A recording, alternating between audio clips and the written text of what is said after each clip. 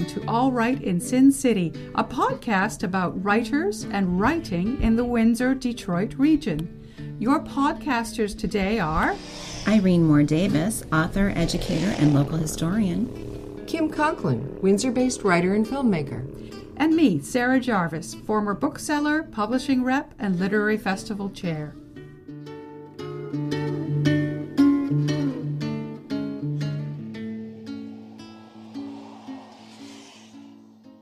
This recording takes place online with safe physical distancing. Our featured guest today is Margaret Newton. Margaret Newton received an MFA in creative writing and a PhD in English and linguistics from the University of Minnesota.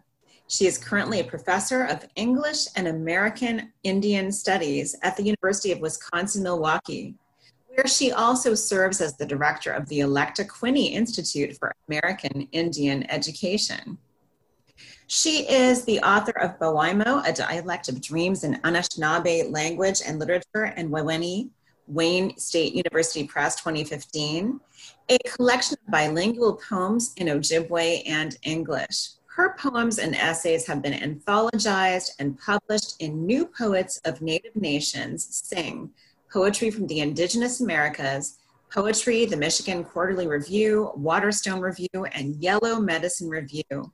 She is co-editor of the papers of the Algonquin Conference and is an advocate for education and community engagement through relevant research and teaching. Welcome, Margaret. Miigwetchin, thank you. It's nice to be with you. In the foreword to this book, you talk about how we're all trained by our language to hear the world in a certain way. Would you like to share your thoughts on how this works with our audience? I think that particular example I was using related to the title of the book, Gidji Gidji Ganeshi Gikendan. So Gidji Gidji Ganeshi is our way of saying chickadee in Anishinaabe, and we often get taught to hear the world around us a certain way. There's patterns that become familiar. So you could argue that it goes both ways. Arguably, the very first person that said Gidji Gidji Ganeshi was hearing that and created the word. But now for the rest of us, now that that word already exists, when we learn it, it becomes what we hear when we're out listening to chickadees. Some of us may also hear chickadee-dee-dee. It depends on which you're used to. So I think that we just have to be mindful about the delights of linguistic diversity and how multiple ways of hearing the world around us can be really beneficial. Doors opening all the time, I think. How do you think that process impacts our relationship to the world and to each other? I think that for all of us, there are ways to think differently. And when we use our language, we're making choices. So we learn very, very early on as little children that the words we choose do matter. We might say that words can be overcome, that we know that substance is different, but then poems get written and songs get written and words take on meaning, and they are associated with feelings and ideas. And in many ways, I think our words can shape the world around us. So what we choose to use as a language shapes who we are. And I think the languages we tolerate in the use in the world around us that the others can use are important to keep in mind. So whether or not we think it's okay to have people speaking a language nearby us that we don't understand, or would we try to learn that? How do we respond to words that we don't use commonly? I think those all are questions that tell us a lot about who we are. And with the book, I really just wanted to invite everyone who lives in the Great Lakes region, specifically places like Michigan, and you think of Illinois, Minnesota, there's many, many places in the US now where those words have so much more meaning than people often get to know. So we'd like to have more people think about words differently. How would you describe the way the Anishinaabe language blends philosophy and science and psychology, which is something you explore in the first section of your book? Again, I think languages are, in some ways our first libraries. The ways that we describe the world and the words that we build are the ways that we remember things. So if we are trying to think of a concept like in Anishinaabemowin, the word for east is Wabanong. To be in the east, you would say Wabanong. But if I was going to talk about seeing, I would say Nawab. And that right there would begin to get some science behind that. And you start thinking, well, do I need the light that comes from the east to see? And you would think about how color works and how your eyes work. There are many paths you could go down as you sort of unpack the etymology of words. And it's true in every single language. Every language that humans choose to use, they're combining meanings in different ways. So when you get to know one language, so for us, for Anishinaabemowin, there are many scientific concepts embedded in our words, I think, because we wanted people to remember those ideas. Wasnode as a term for the Northern Lights. You hear in that word idea of light and sound and being something very distant. And when you actually study what causes the Northern Lights, I remember a few years ago reading a news article where someone wrote they had discovered there were sounds that were emitted at the base of the Northern Lights when those magnetic waves were encountering our planet. And I thought, wow, you know, the ancestors had a sense of that. There's ways that bits of science became obvious to some observer at some point in time and then are encoded in the language. So it's not that one word is more right than others. Certainly the Northern Lights tells us something in English as well. But I think when we pay attention to how words have been put together, it will tell us a lot. And I recognize that in your question, you asked about philosophy as well as science. And I think that in terms of the philosophy, we think in English of ways of thinking, branches of thinking. Philosophy and science are separate in English. But I think in Nanda Gekendon, to observe closely is something that encompasses both in Anishinaabemowin. So I think just even the intellectual tradition is a little bit different in Anishinaabemowin. Again, not making a qualitative judgment. I actually am glad I have multiple languages to use to think about the world. But I often think people really miss the huge maps of ways of knowing that are in our indigenous languages that have not been, you know, kept as present in the American mind. There are a number of languages that we have let go and lost, and we would need to work to get them back in the US. Hopefully those that are a little bit stronger can stay strong and some of the others can come back. So when you were writing What the Chickadee Knows, you conceived each poem first in Anishinaabe and then in English. What was that process like? What kind of challenges did that present? I would say that my journey to writing these poems begins with multiple things. One being a kid and walking around with my dad who would listen to the birds and answer the birds in their language. We would learn to understand when he was mimicking a bird and calling a bird, or when he was using a call that was intended for my sister and I, and it meant come home for dinner, you know? So learning to use language differently and learning to think about birds as having their own language is something that I think I was lucky enough to be invited to do at a very, very early age.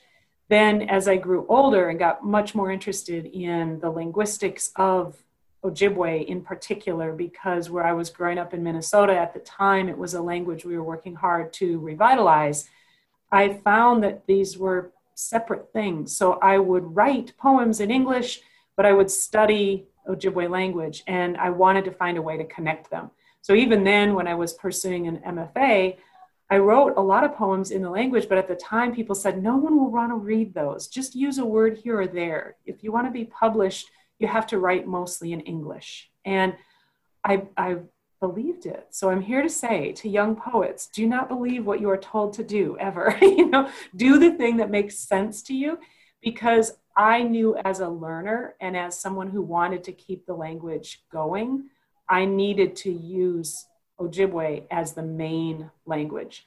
So Ojibwe, Anishinaabemowin, whichever term that you use, Anishinaabemowin is sort of a blanket term that includes Odawa, Potawatomi, and Ojibwe. After a while, I sort of gave myself permission, perhaps as an older person, I said, no, I'm just going to do what I think I need to do. And that was to write first in Anishinaabe, because if people are careful readers, and even if they don't know the language but sound them out, you can see the rhythm, the pattern, the line lengths, the sounds that I'm playing with in Anishinaabe are a little bit richer and more complex. And the English is a nice approximation, but the more complicated poem would be the one that I wrote first in Anishinaabe, and then I do my best to give it a reasonable representation in English. Well, you actually led right into the next question. What kind of poetic tradition were you working with when you were writing in the original language? Well, I'd say two things. I mean, one would be the fact that I have always had elders tell me, elders as in my own parents, my grandparents, or when you hear elders saying, now this is a story from long, long ago, and you know that what they mean is a story that's been handed down through large expanses of time, that you really listen to the whole world around you. So in one sense, that's a bit of a rhetorical audio kind of tradition to follow. And if you're in North America, obviously the Great Lakes, that confluence you have right at, now in English it's called Walpole Island, but Bequejiwinong First Nation over there, right in between Canada and the US, right at the edge of Detroit and Windsor, you know, that becomes a tradition. If Bequejiwinong is the place where the waters do a certain thing, some of those sounds and ideas, I think, get written into our poetry. On the other hand, I've also had a lot of fun translating Chaucer and Hafez and any number of poets that have spanned different centuries, and their traditions influence my work as well. So I would not say that I ever try to stay within one space. I really look at all the ways that I've encountered that humans have tried to delight one another, or question one another, or challenge, or I suppose even sometimes frighten one another into thinking something they wouldn't have thought until they read that poem that you might have given them. I just have to say, I love the work that you're doing. I mean, I've always been fascinated personally by the way that different languages represent the same sound. Even the call of a rooster in different European languages is kokoriko or kikiriki, cock-a-doodle-doo, and that's one thing. But to keep these Indigenous languages alive is such important work, whether in the US or in Canada or anywhere in the Americas. And I'm just so glad that you're doing this. So winter and the silence of winter is an important idea in the book. When you're writing, how did you think about sound and the absence of sound? Yeah, that's interesting that you say that. And I would sort of, back up maybe a step to say that I really appreciate your interest and recognition that doing this work is actually supporting languages and trying to move them forward, because until some of the things that, colleagues my age or other folks that I know are working in language revitalization were doing this, I really felt a lot of Indigenous languages were anchored in the past. So even if I mess up or people don't like my poems, at least it's creative use that's moving forward. So I really do appreciate when people are willing to just take that leap of faith and say, here's a language I don't know, but I'm going to let someone play with it. And the question about winter is such a good one, because it's about balance and it's about thinking through all the things that word means. So if I were to ask you, which I realize is impolite, Ani and Daso Bibonagazian, how old are you? You could tell me Nishitana Daso Bibonagazigabe, I'm still 20 or something, whatever you want to say. But I think that when we think of the way we are in the world, just to ask someone the equivalent of the English term, how old are you? We're using language that says, how many winters have you seen? And we think of winter as a storytelling time and as a time to pause. And the word for fall, dagwagan, is a time that things are sort of cut short and change. And then you get into bibon, which is winter, and that's when things just sort of stop a bit.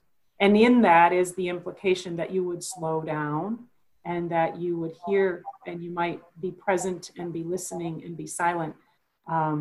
I really do think that one of the things that the world needs to remember is to slow down.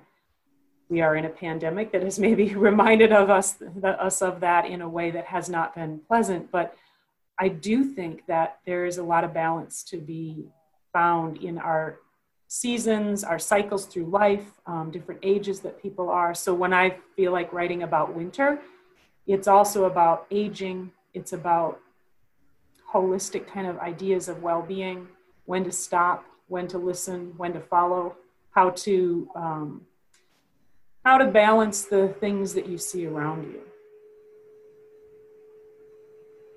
In one poem, you talk about the simple act of making strawberry jam as thick with wisdom. How do you view the importance of tradition and culture in everyday things? Oh yeah, that poem, I think of my friends that I wrote it for. So Chibanesi, Jim Northrup, and his wife, Umpawa Stewin, Pat Northrup, they had a household that was just incredible.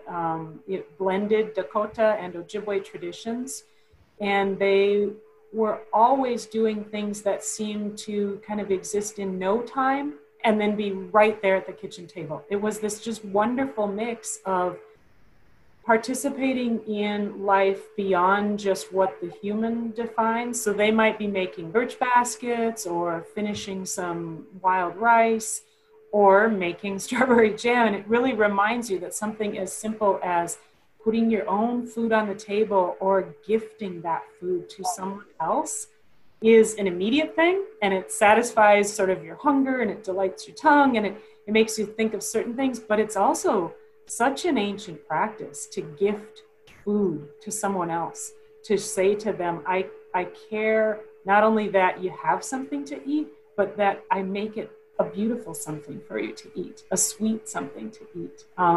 So I always felt that everything they did, they were always mixing wisdom in with what they were doing.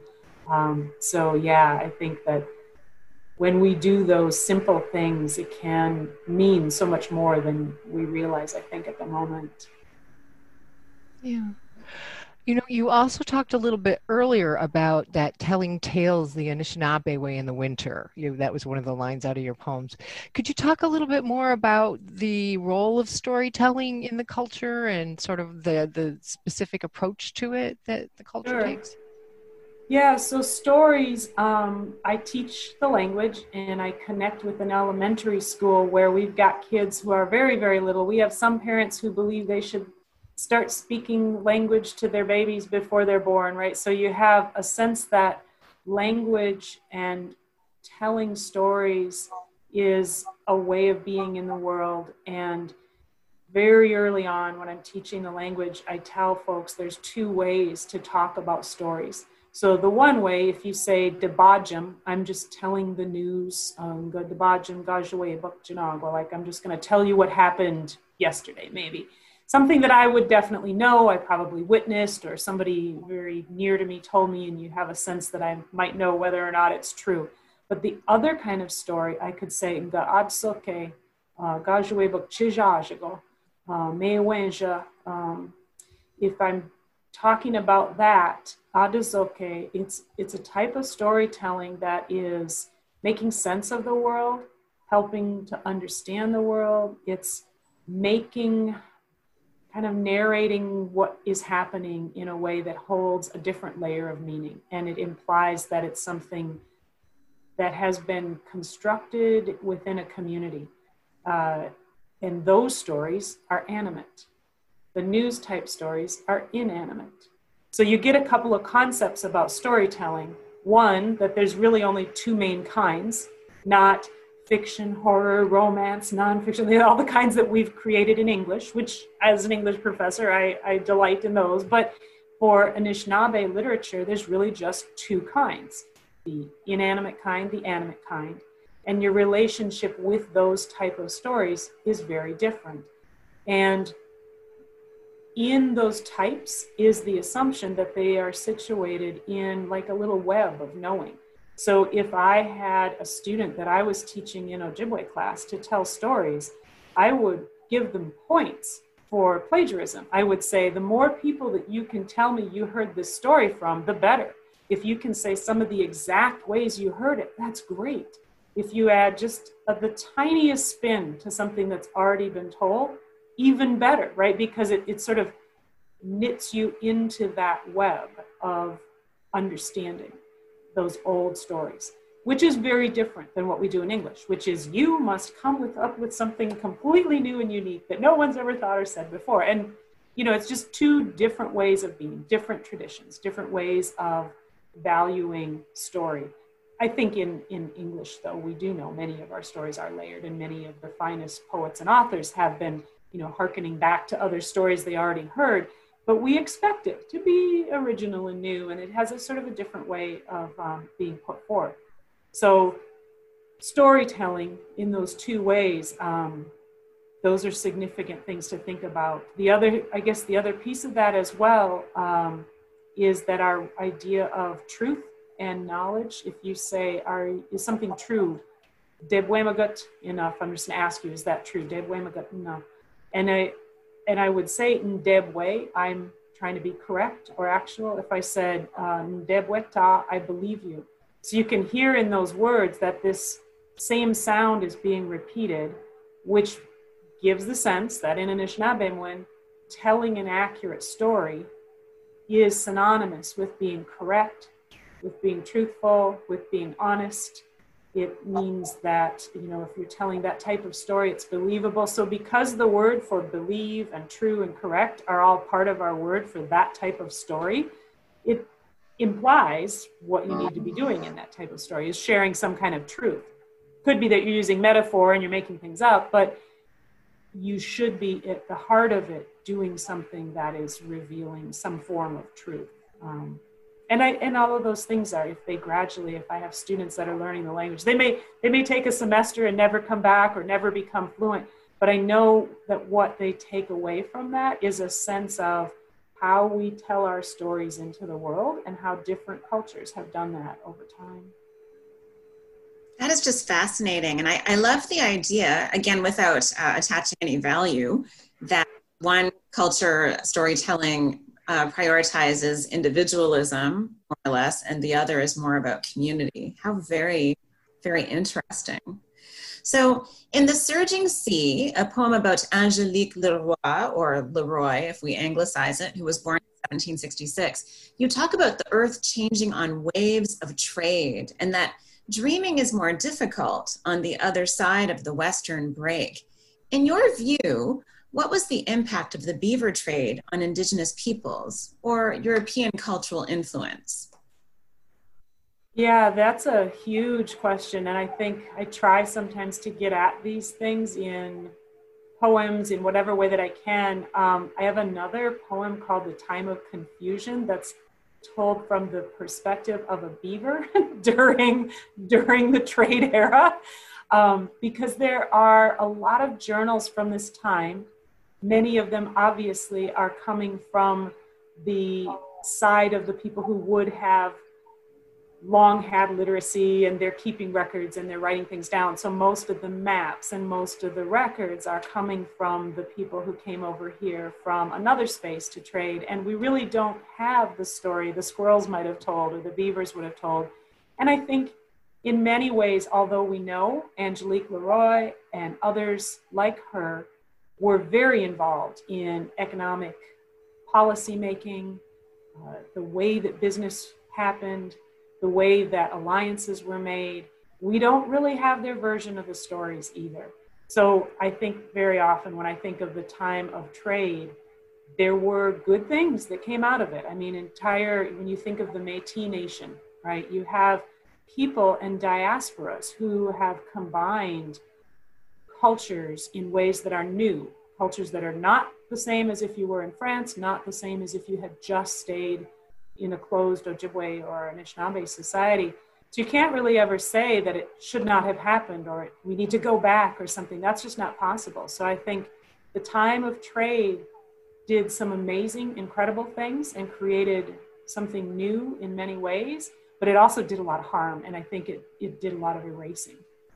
So when we think of really all of what was New France and what people were recording in the Jesuit relations, what we think would have been going on in Detroit in the 1700s, that was a time of sort of cosmopolitan equality that ended pretty disastrously and pretty abruptly. And so I try sometimes to allude a little bit to that history just to get people thinking about it, because we can't rewrite history, but we can reconstruct history and we can remember it differently. And I think the more that we do that, the more we can learn from it in a more full and complete way, I guess. In Writing Away, you talk about us being in need of stories to make America great again. What kind of stories would those be? Well, I would have to say that I try very hard to never alienate any readers. And I always try to imagine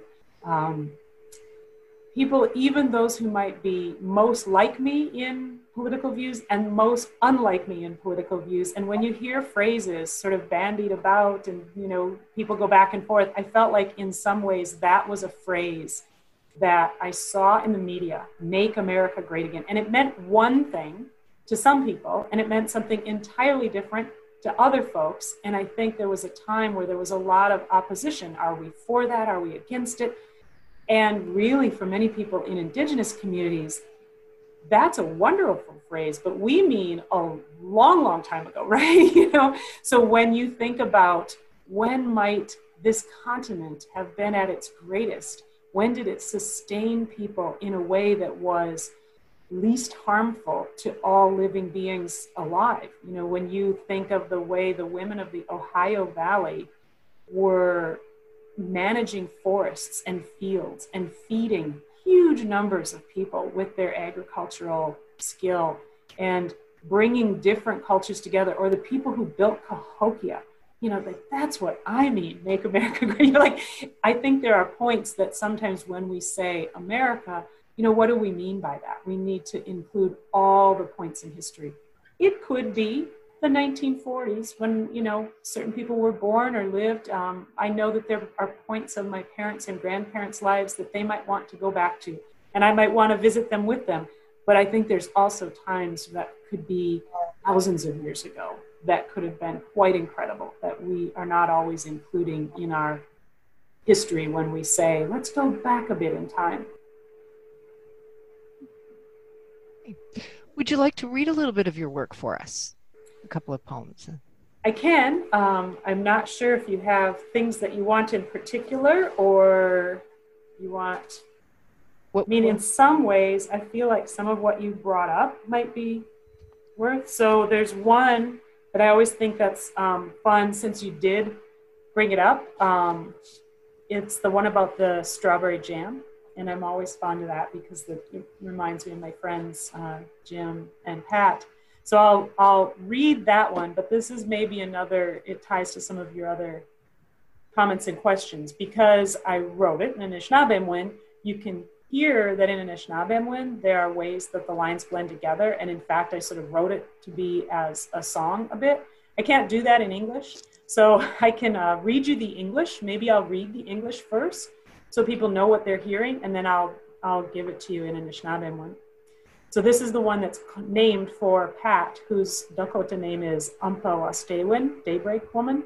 And here it is in English. She makes strawberry jam, mixing sweet wind and shining water, with thick wisdom, pounding, measuring, everything we've cared for, everything we've lost, the songs we have not yet sung, the feathers yet to decorate, and all the ways we've smiled, into jars filled to the brim, to be open when we are thin, sleeping deeply in winter, near where the tomatoes once grew. Ode mini pashkum in segan kekina gawenat, wishganamat, wase agamen. Ninwak baka ni baka bigish gadat, diba biginat, gakina gajau en mangidwa, gakina gawani angidwa. Nagamawinan kwa nagamawiyan, Miguana, Wawaji Angirwa, Eji Jomingwe Angoba, Moshkene Mudaya Bikong, Jibapakane Pibakadeyang, Bozangwameong, Bibun Besho, Gogani Kendaji Genebigo. So hopefully it sounds a little bit more interesting in Anishinaabemowin because you could tell maybe that I was playing with certain words and I could get patterns and rhythms in Anishinaabemowin that when I turn to give them an English equivalent, I can't do quite the same thing in English, but it's because it was a poem that was just born in Anishinaabemowin. I don't know if you want me to do another one. I could do the chickadee one. Yes, please. I find that one here. I think I've got it. I also maybe have I have it in the book, which I will say Wayne State did such a nice job of, and I have an older daughter, Ejin Kazo Nita Mazinbigekwe, Giga Wejma Gishpin Wi Mazinbian. I asked her to draw me something, my older daughter, who's named Shannon, and I asked her to just draw one chickadee for the cover. But she drew 3 chickadees, and they actually used it. So that was kind of nice to see it come to life in that way. So the chickadee poem, if you know chickadees, they have a certain call. And in particular, at the end of the day, they kind of call out to each other. And that's something I was thinking of when I came up with this particular little poem, because I wanted to see, could I write something maybe for the chickadees? I understand that I try and write these things down and mostly humans read them, but I tried to think of the chickadees in some ways as the audience as well. Anakobichigana, Anakobidowa, Wingash, Winamawi Yangidwa, Gashki Bijike, Yegashka King, Gitchikaneshi, Eyagawanda, Nundagase, Nundemi Yangidwa, Manidokeye, Manidowia. And I was trying to teach, since we have a moment in this format, I was trying to teach folks between some parallels. So Anakobijiganak and Anakobidowa, you can hear that they have this Anako, this concept that is repeating, and that's actually connecting. So Anakobidon means to tie something together, but it also is the word we use for great-grandparents. So that's a little bit of a parallel. Another one that's in here is Manito, and there are many places. I believe there's even one restaurant chain that has a Manitou sandwich, and there are Manitou Islands, and there's Manitoba, the province, right? So Manitou is a really common word of ours that just pops up in all kinds of places.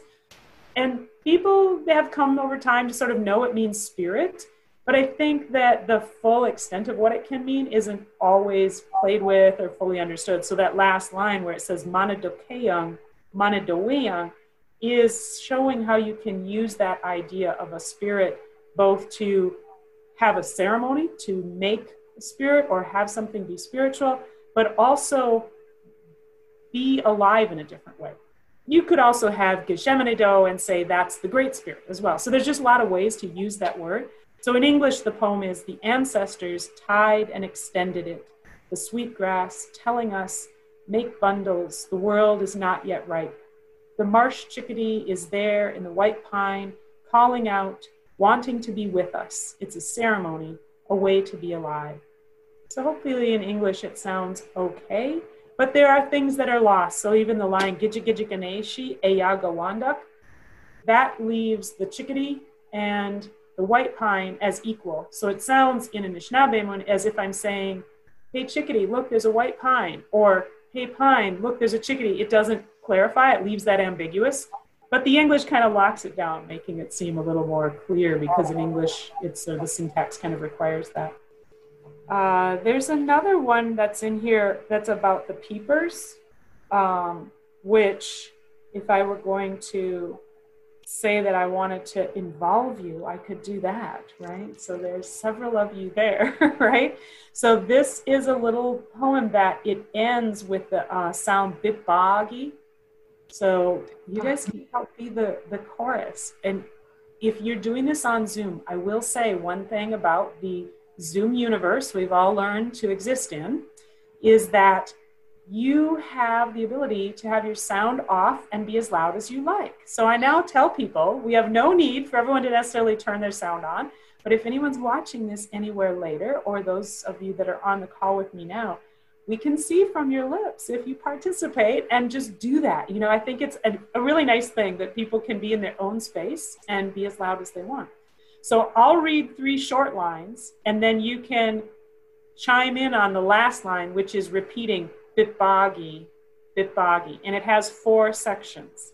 So we'll just try this. Interactive poetry, right? I'll read it. We'll just do it in the language first, and then I can go through and tell folks what it means. Ishqua, Bibun, Biomagak, Gawin, Geave, Abta, Neboka, Mashkawi, Siwat. Bitbagi, Bitbagi. And this is how it would sound if peepers did it, right? Just like that. Then the next verse is Namas a Sijwanek, a Gozamaki, Gi Ningisiyang, Ni Nopadodeyang, Mash Kigong. Bitbagi, Bitbagi. Ditbishko, Didabashka, Jawisbisa, Zogpok, Zigwang, Zibiskach, Midash. Bitbagi, Bitbagi. Epichi Mada Ogoyang, Be Shaganawabmegak, Aoyang, Wasaganawabmegek, Aoyang, Bitbagi, Bitbagi.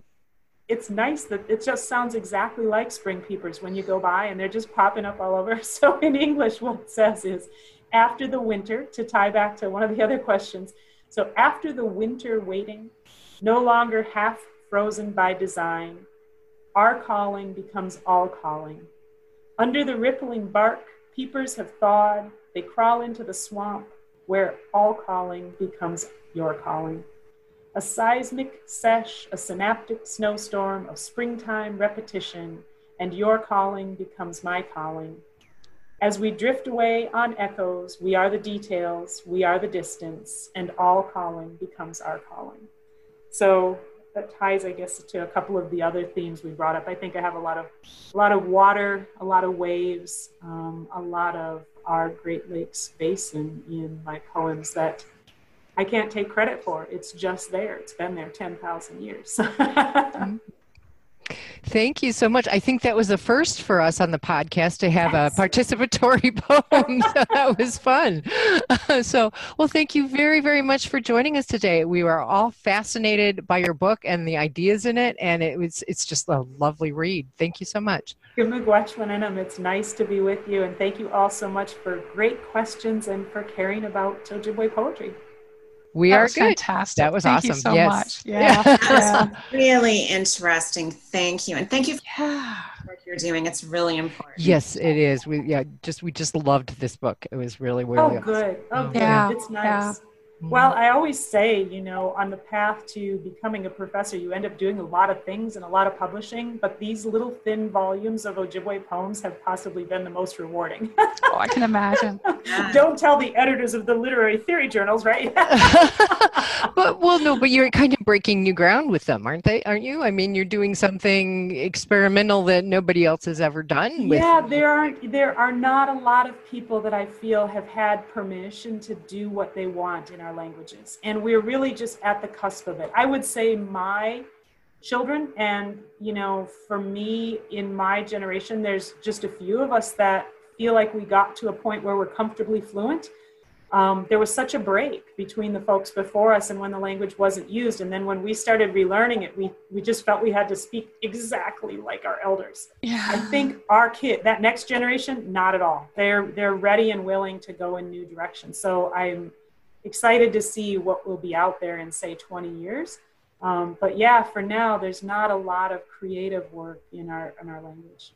Yeah, so the next generation will really bring it alive. I'm right? making clear that they can do it. They do not have to like what I wrote, but they have to know that you can do it. Absolutely. Awesome. All languages change naturally, and I love that you're keeping those traditional languages alive, but also giving people permission to continue growing them and developing them and making them new. So congratulations on that. Thanks so much for being with us. Yes, thank you guys.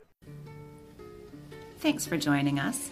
Look for more episodes of All Right in Sin City wherever you listen to podcasts, or check out our website, allrightinsincity.com. For information and announcements of new podcasts, sign up to our email list or follow us on Facebook and Twitter.